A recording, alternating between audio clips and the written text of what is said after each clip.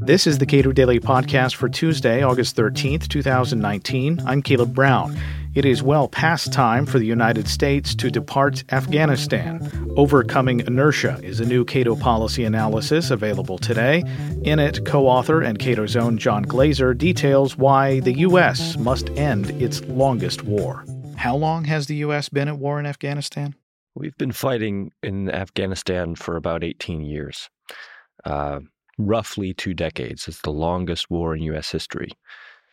And I think part of the main reason it's gone on this long is not because of the battlefield realities or because we can't achieve our mission, which we can't, but rather because the policymakers just have not asked the hard questions and faced the hard realities of our presence there. So shortly after we invaded Afghanistan following the 9/11 attacks, we adopted objectives. On the one hand, establishing a functioning, independent, democratic state in Kabul that could effectively govern the whole country. And then secondly, to defeat the Taliban insurgency.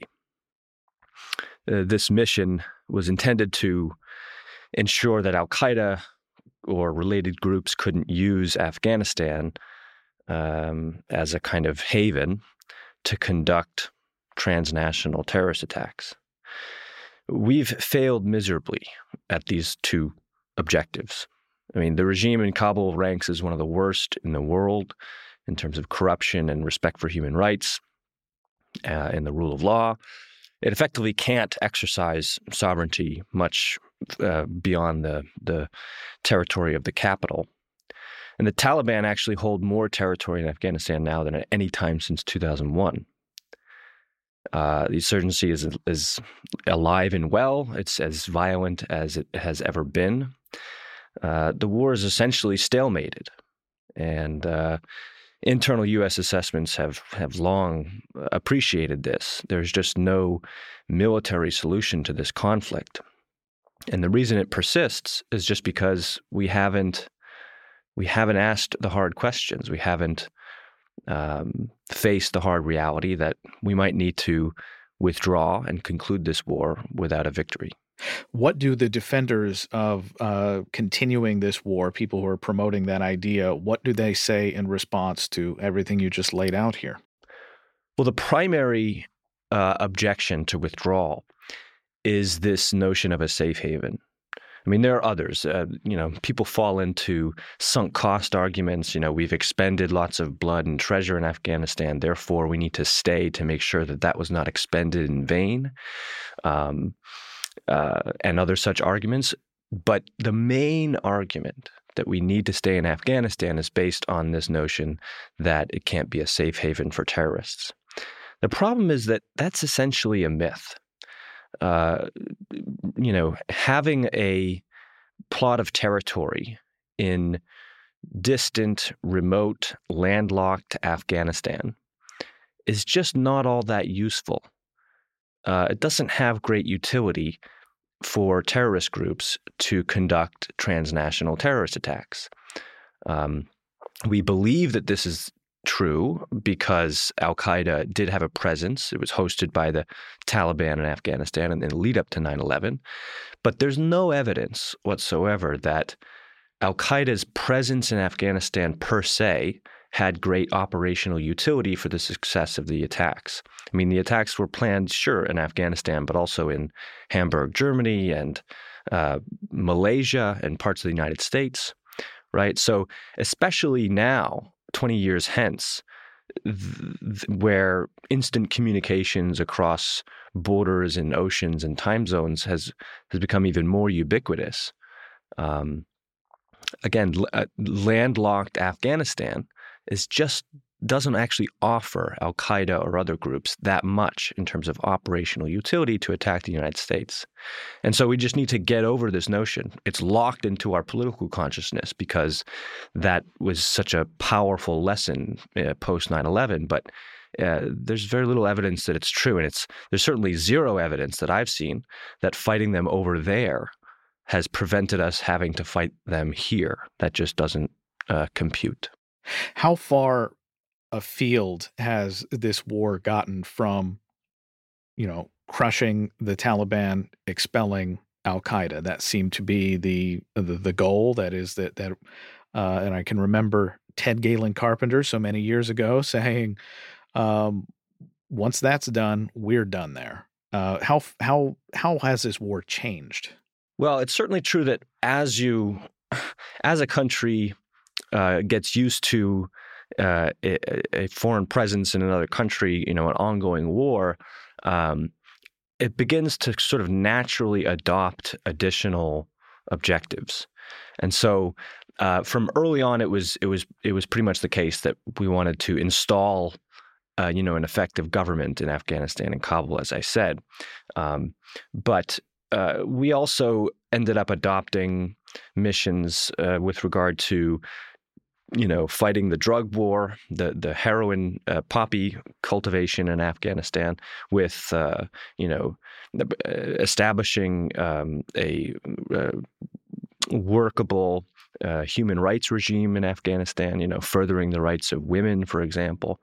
A lot of these additional duties that came along with the mission, and we've wasted enormous amounts of money on those essentially futile efforts. I mean, the rights of women in Afghanistan have improved under the U.S. occupation, but Afghanistan is still one of the worst places in the world to be a woman, and it's not clear to me at all that the U.S. military, which is a tool for protecting the United States from foreign attacks and threats, is the proper tool for furthering the rights of Afghan women. I mean, it can't be true that U.S. policymakers truly care about the rights of women. Why are the rights of women in Afghanistan more important than the rights of women in Saudi Arabia, our great ally? That makes very little sense. I think if you take a hard look at the security justifications for our presence in Afghanistan, it soon becomes apparent that we are no longer justified in staying there. The United States has been meeting with the Taliban to negotiate something. What have they been discussing, and how promising is it? There are signs of progress that are encouraging, but there are also obstacles that threaten the success.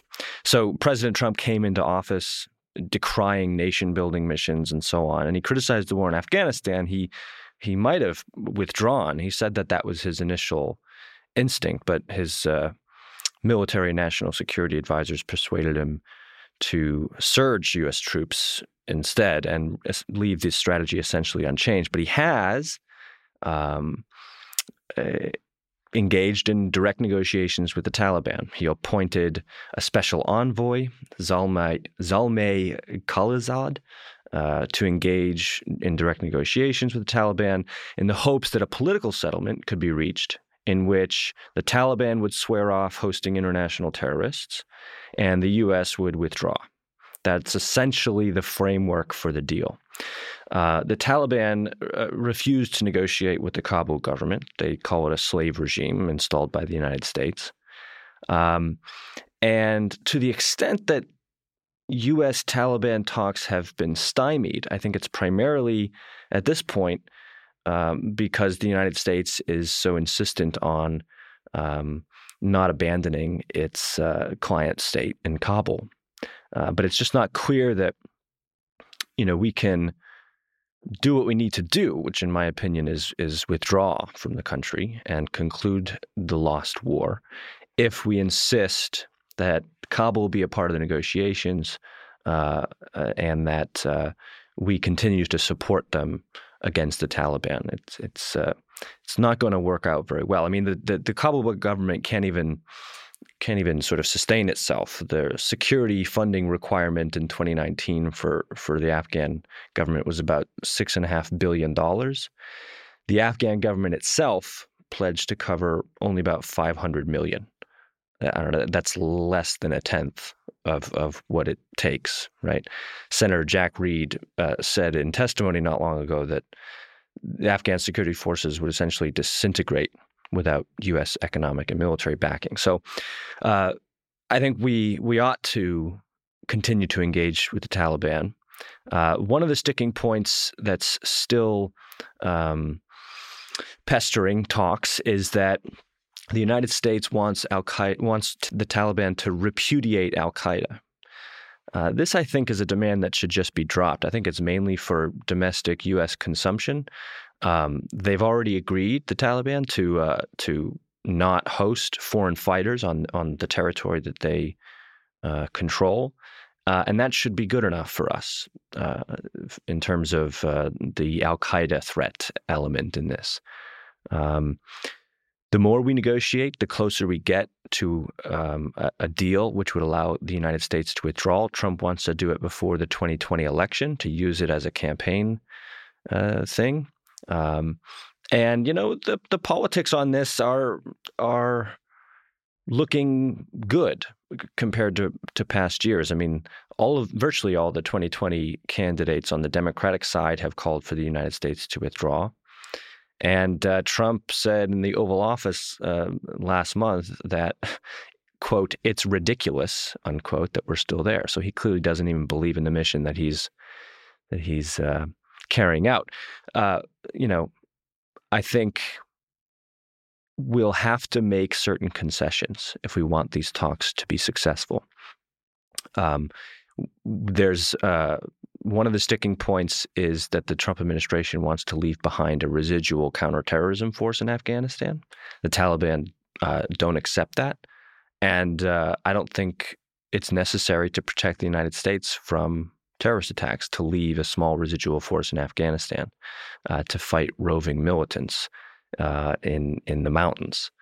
I think we need to recognize that this war has gone on long enough. We cannot win on the terms stipulated by the three presidents that have waged it. It's time to come home with luck, abandon the 2001 AUMF, repeal it, and come back to a footing that we had at least pre-9/11, where we weren't constantly at war with the justifications to fight terrorism. It's time to come home. To what extent should the U.S. withdrawal from Afghanistan hinge on whatever outcome these talks have? Yeah, I mean, it's a good question. I think it's always better to achieve a political settlement, an agreement with the belligerent parties, because withdrawal with that stipulation, I think, makes the post-withdrawal Afghanistan much more stable and it's sort of and long-lasting. It's much more likely to be a successful withdrawal where not too much of a mess happens in Afghanistan if we agree to a political settlement. And the Taliban have said that they would talk with the Kabul government as soon as the United States leaves. There's no guarantee that it's going to be all hunky-dory and sunshine and lollipops if the United States withdraws. There's a likelihood that it'll descend into civil conflict in the same way that it descended into civil conflict after the Soviets withdrew at the end of the 1980s. There might be a fight to determine who rules Afghanistan. And when you hold up the Kabul government next to the Taliban insurgency, it would be a really nasty fight, but I think in the end the Taliban would win. And so if we're able to reach a political settlement with the Taliban and then subsequently between the Taliban and the U.S.-backed Kabul government, that will make any peace far more sustainable. John Glaser is co-author of the new Cato analysis, Overcoming Inertia, Why It's Time to End the War in Afghanistan, available today. Subscribe to the Cato Daily Podcast wherever you get your podcasts and follow us on Twitter @CatoPodcast.